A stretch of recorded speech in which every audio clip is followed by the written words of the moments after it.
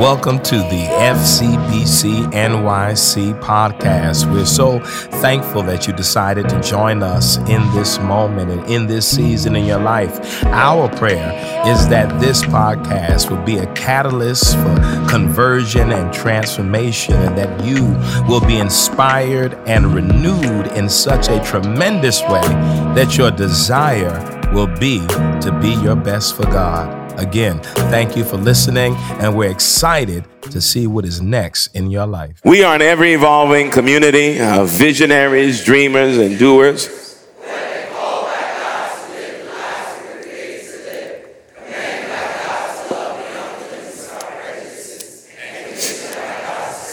Called to live, commanded to love, commissioned to serve. And if you cannot remember all of that, we have three words. Amen. What are they? Live, love, serve. Live, love, serve. And we thank God on today. I want today, for both services, to look at the same scripture, but although we're going to flip it next service, that may be an encouragement to stay for both. I wanted this service, though, kind of take it in that TNT format that we had the other night. But Luke 6, in the New Revised Standard Version, verses 6 through 11, a scene that many of us who are among the ranks of the church, know. Luke 6 through 11. Here's how it reads. On another Sabbath, he entered the synagogue and taught, and there was a man there whose right hand was withered.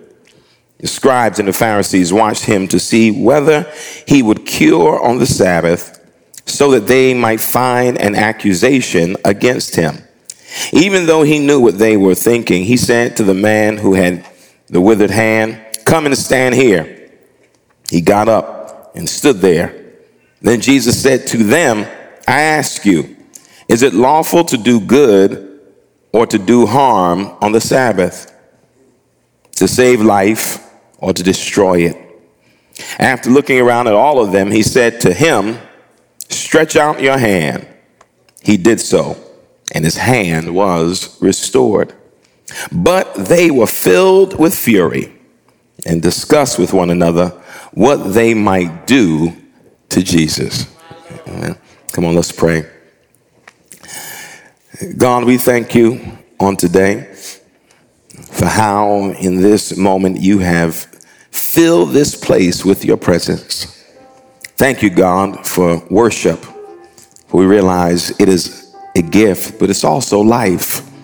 It's life in our worship, life in our praise, life in our celebration, oh God, not just of who you are, but God, how you created us to be. We are fearfully and wonderfully made in your image, and we say thank you for that.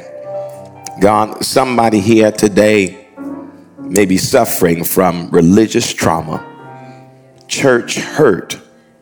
We pray, oh God, that through your word and your witness, they will not lose faith in this gathering. God, be with them.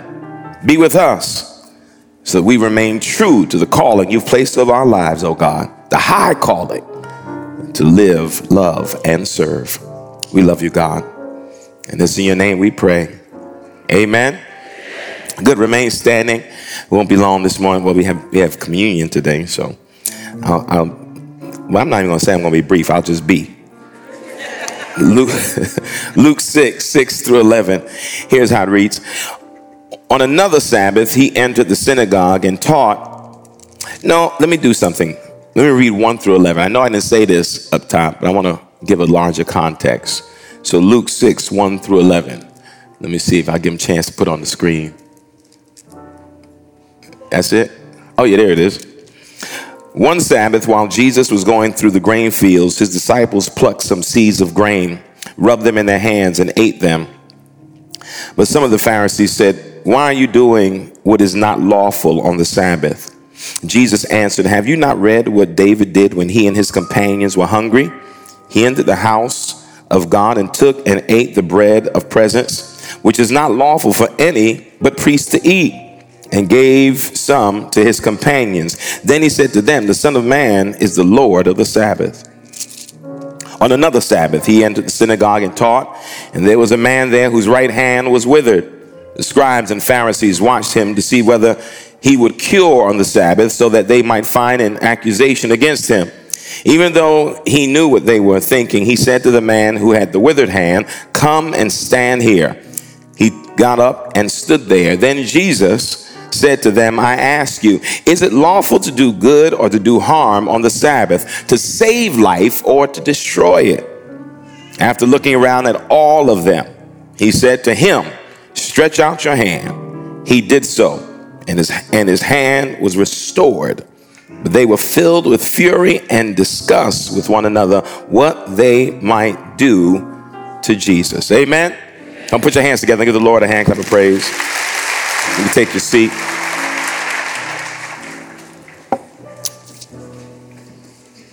I want to put a title. I don't always do this. I let the folk upstairs title, but today I want to talk about rules, relationships, and restoration. Rules, relationships, and restoration.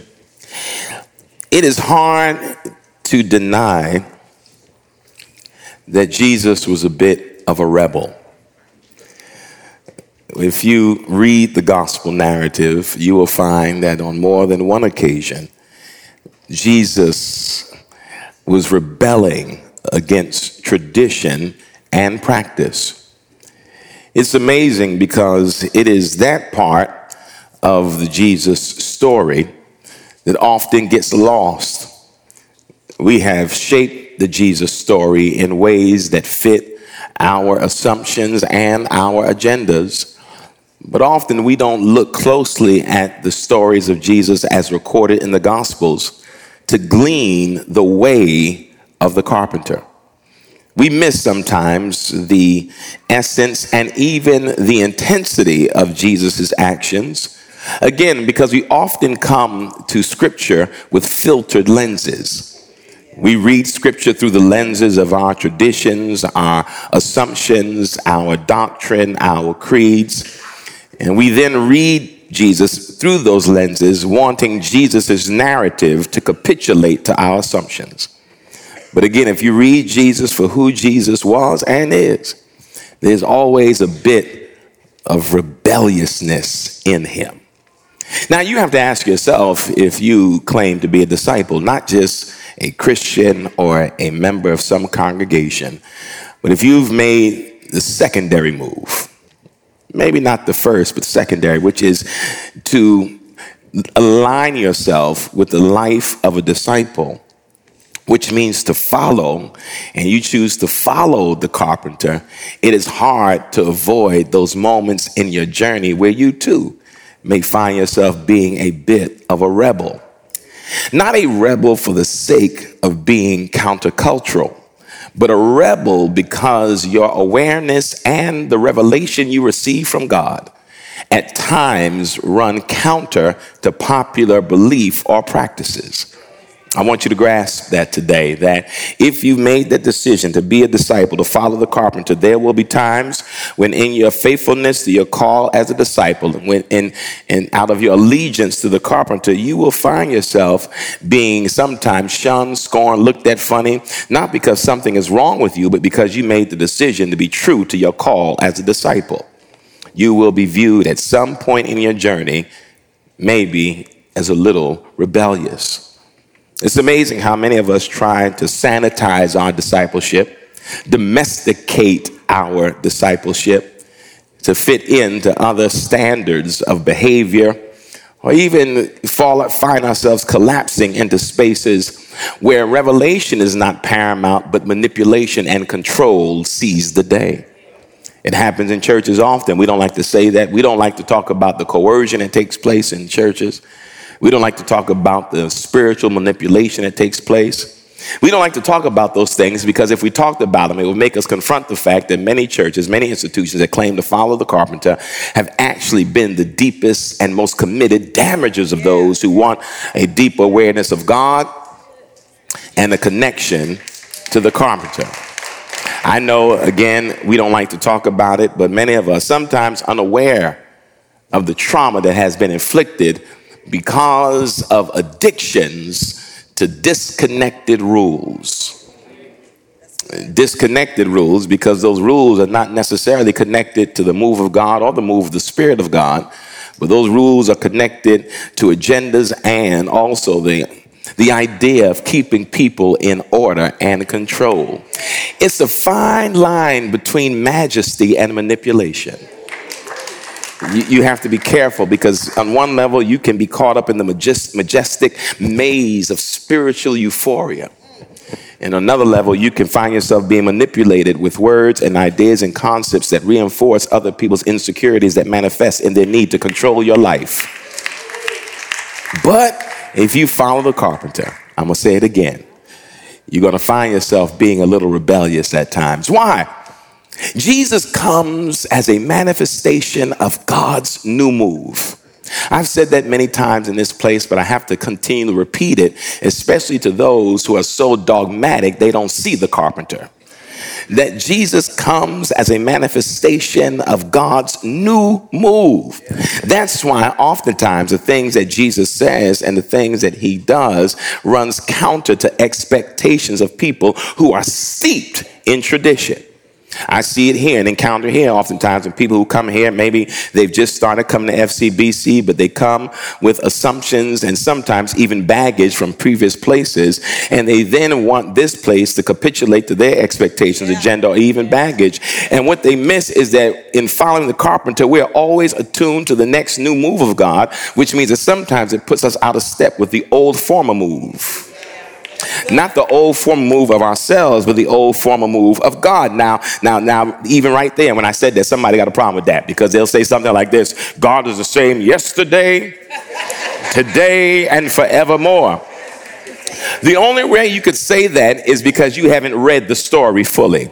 And I don't mean just a story. I mean the narrative throughout the Bible. You see a God who shifts, who makes adjustments, who is spiritually agile, who oftentimes finds God's self adapting to the subtle nuances of God's creation. It's all through the scripture. All you got to do is read and open your eyes. Again, not through the lenses of your filtered assumptions, but open to the possibility that what you assume might actually be wrong. And so even in that moment, Jesus comes as God's next new move, and God's next new move, what? Clashes with God's former move. What do you mean? God is confused? No. Something is wrong with God? No. God changed God's mind? Well, yes. Now you may hear that again, and you may feel offended by that statement, but that's because you ain't read the story. You have not read the countless times in scripture where it says, and God changed God's mind. Yeah, that ain't made up by Pastor Mike. You read it if you dare read it. If you're courageous enough to read what will assault your assumptions. And God changed God's mind. Some people even use the language of evolving with God, which is scary for some people, because God is the same yesterday, today, and forevermore. But you see, evolution is not a bad thing. Growth is not a bad thing. Evolving is not a bad thing. But the problem is you can't conceive of God evolving because you think God is intact from the very beginning. But again, that's not Pastor Mike speaking. This is in the Bible itself, where those moments where God was ready to kill Israel, Moses asked God, don't do it. Please, God, don't do it. God said, I'm going to do it. Moses said, don't do it. God said, I'm going to do it. And Moses said, don't do it. And it said, and God changed God's mind. That means that what God had decided was shifted by Moses' attempts to stand in the gap for the people whose ignorance angered God. It's all through the Bible narrative. You see it, those moments of radical rebellion, when God's new move clashes with God's former move. Oh man, that sounds strange, but I'm going to show you. Here's God's former move based on the Genesis creation story and based on the law given to Moses of how they ought to practice. Remember the Sabbath and keep it holy.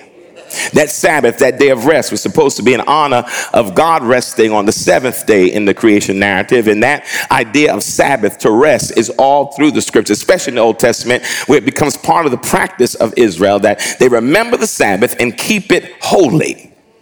Keep it set apart, consecrated, distinct, unique. Keep it holy. Don't forget it. And the Sabbath ritual and practice had shaped Israel's life for millennia. It was what they believed. It was what they did. They remembered the Sabbath and they kept it holy.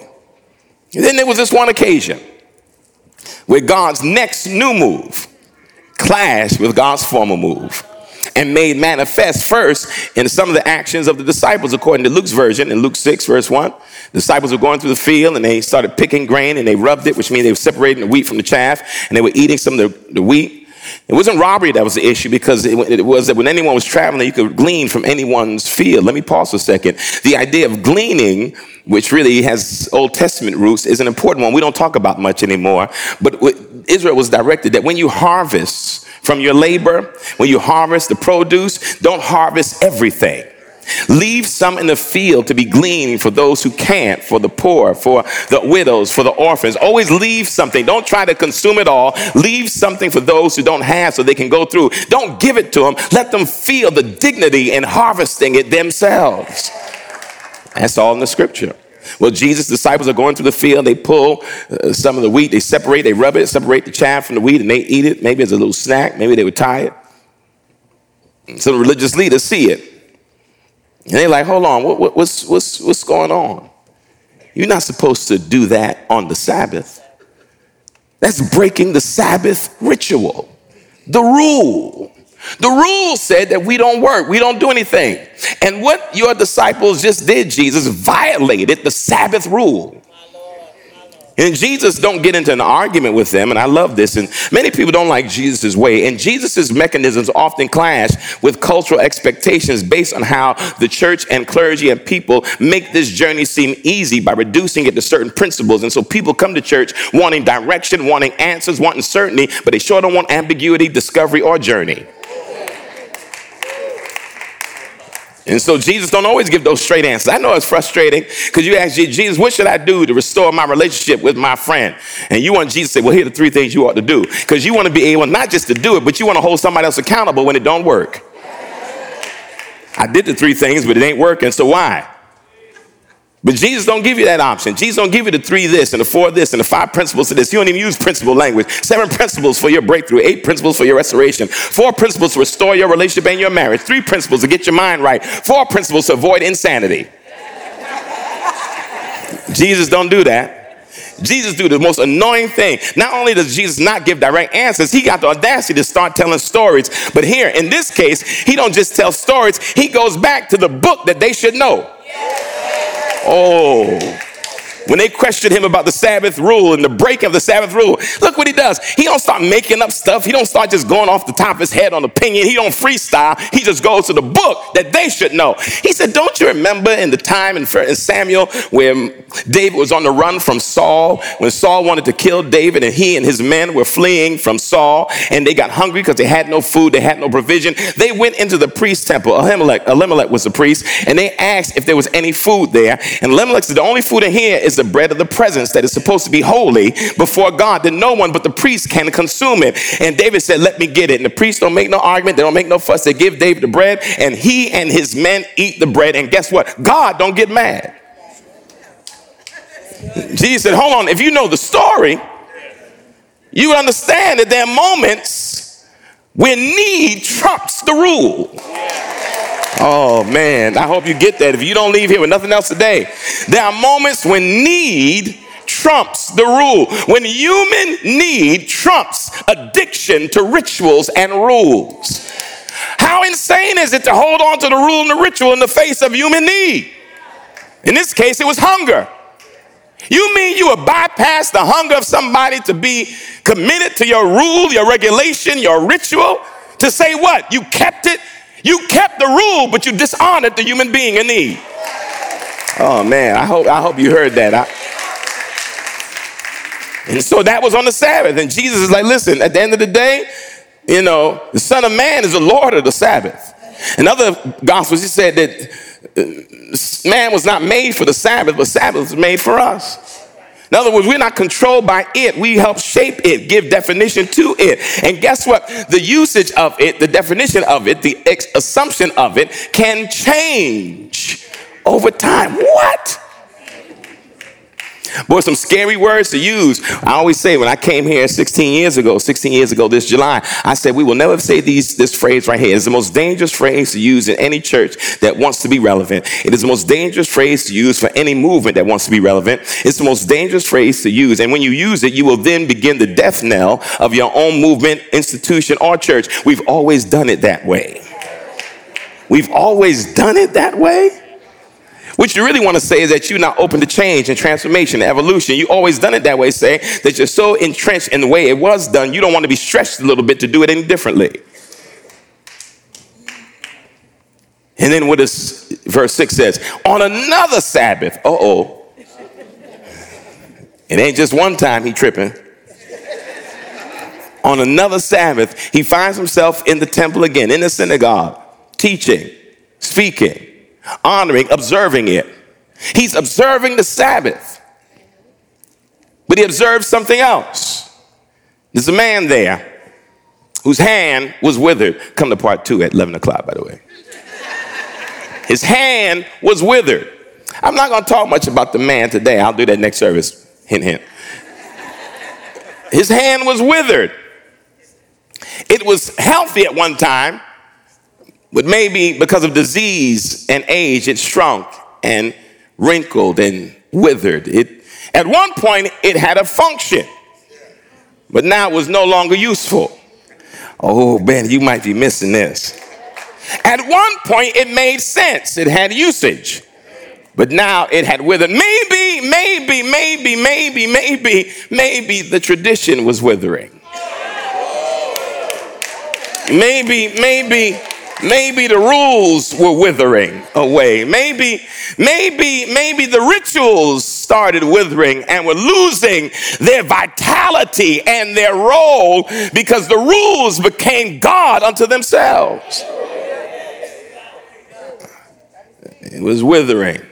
So Jesus sees the man's withering hand in a place with withering rules.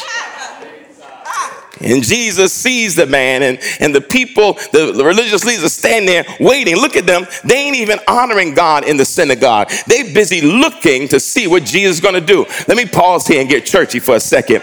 I'm always nervous about folk who's supposed to be worshiping but paying attention to everybody else and what everybody else is doing, what everybody else got on and what they's doing, and this person doing this and this person got this. No, if you focus on worship and honoring God in this moment, you don't got time to be studying nobody else, investigating, analyzing anybody else. And when you start telling me who did this, I know that you were disconnected from that moment of intense, deep worship because you were busy trying to watch to try to catch somebody and trip somebody up.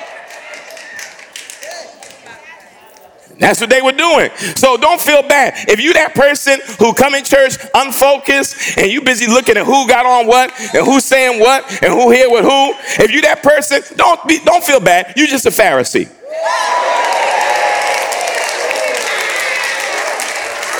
That's all. You're just a Pharisee. I'm sorry. And I don't mean it derogatory. You're just a Pharisee.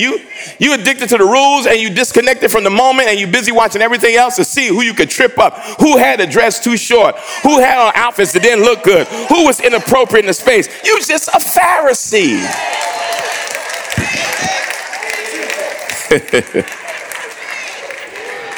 And so Jesus stood there, and here it come.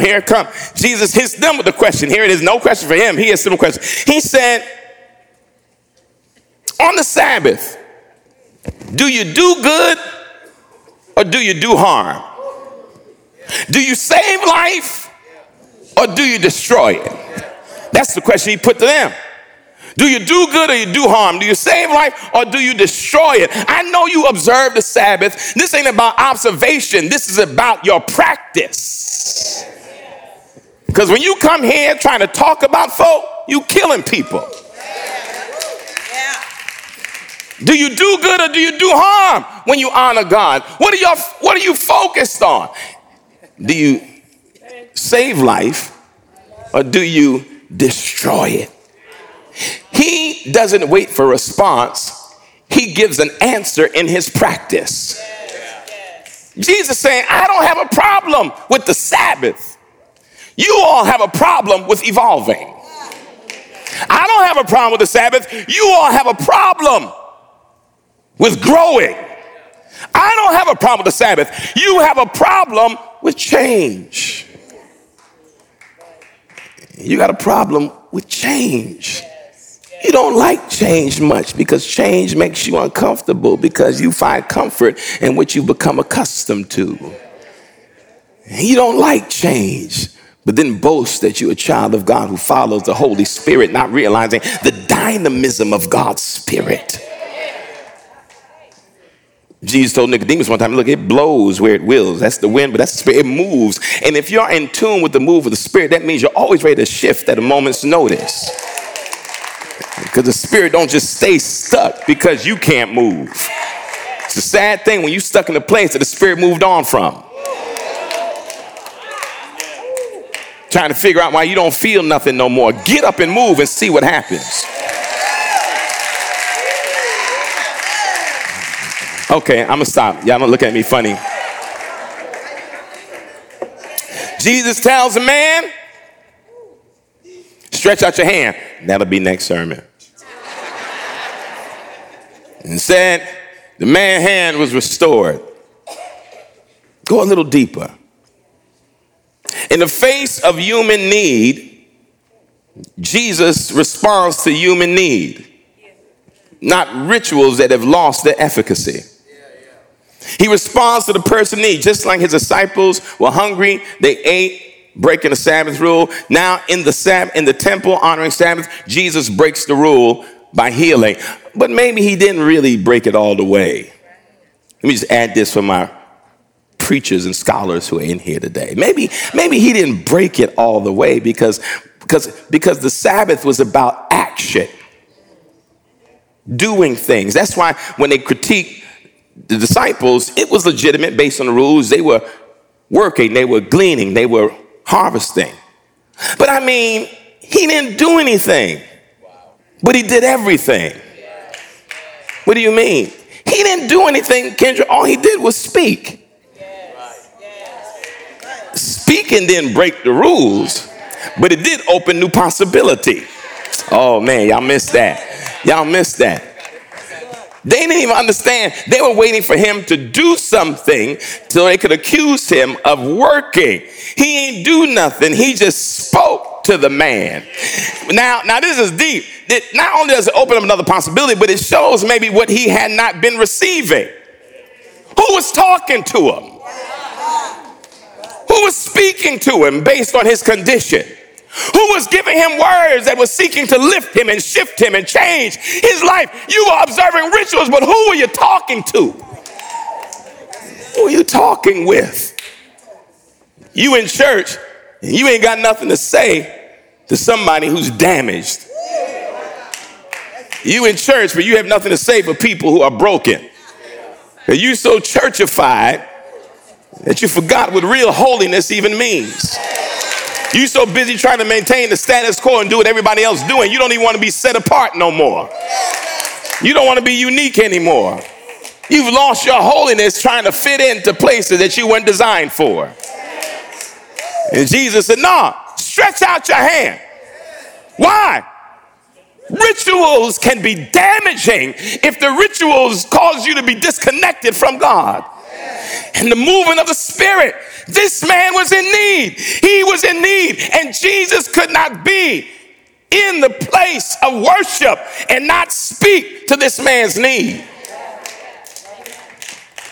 You think it's enough for you to come on Sunday, but you don't want to volunteer for nothing? You think it's okay to show up on Sabbath celebrations, but not give your hands to nothing? No. Rules, if you're not careful, will rupture relationship with God. Because you can ask yourself, what's more important? Do I open myself up to the possibilities of what God may say to me and how God may lead me? Or do I distance myself from the possibility that God will say anything to me by having a relationship with the rules? I did this, I do this, I keep this, I don't do this, I don't hang with them, I don't go there, I don't do that anymore. I honor the rules. But you forget the relationship. The relationship is what really matters. So what? You can read scripture in 3 languages, but you forgot to talk to the Lord. So forget you are someone who considers yourself pious, observing all of the practices of the church. You know all the liturgy to say during communion and during the high holy days. You have all the right words, but your heart hasn't gravitated in the direction of the movement of the Spirit of God. The relationship is withering away, but the rules are intact. Oh gosh. The rules intact, but the relationship is withering. Well, here's the hope, and I end with this. Hope is on the agenda in the form of restoration. Maybe Jesus, in those words to the man, was also speaking to the rules addicts in the sanctuary. He told the man to stretch out his hand, but maybe they need to stretch out their minds.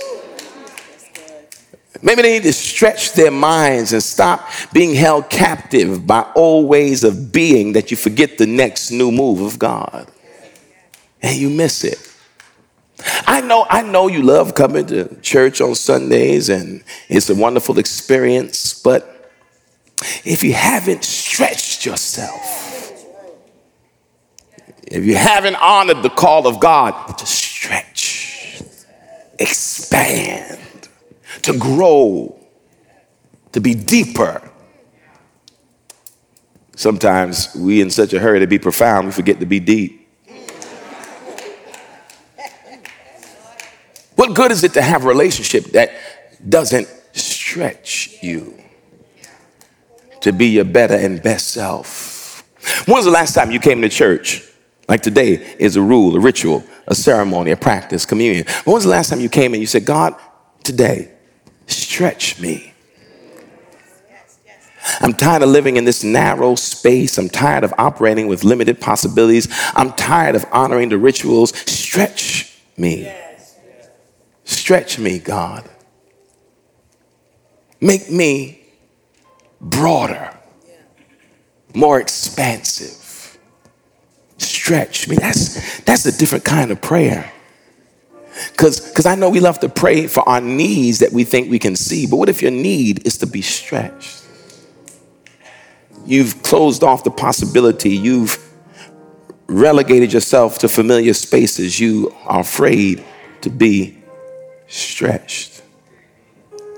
And maybe even right now, God is trying to stretch you to think differently, to act differently, to feel differently. And not randomly, but shaped by love, by need. I know it ain't easy because no one wants to be pulled from their comfort zone that they spend a long time building. But maybe God is not asking you to destroy it. Maybe God is saying, expand it. There's more that may be required of you in this season. How flexible are you? How agile are you spiritually? Do you want to be stretched? Rules have done well for you so far, and I'm not knocking those at all. No critique, not saying there's something wrong, because Jesus was in the synagogue on Sabbath. He was observing the practice. But he believed in the possibility that the practice can get stifling if you don't leave your heart open to the Spirit of God and seek to attend to the needs of those who are hurt around you. What good would this movement be if we just lived and loved, but there was no serve, no broadening of our humanity, no expanding of our possibility? That's why when you've experienced change, it manifests itself in how you react and act, respond. You got to want to be stretched today. Thank you for listening to the FCBC NYC podcast. We hope that what you heard was informative and inspiring, and in some way created a space for you to have a creative encounter with God. You can follow us on social media and on the internet at fcbcnyc.org. Please follow and also contribute. If you've been blessed by what you heard, support us financially that we may continue to offer these podcasts. Thank you again, and we look forward to you tuning back in the future.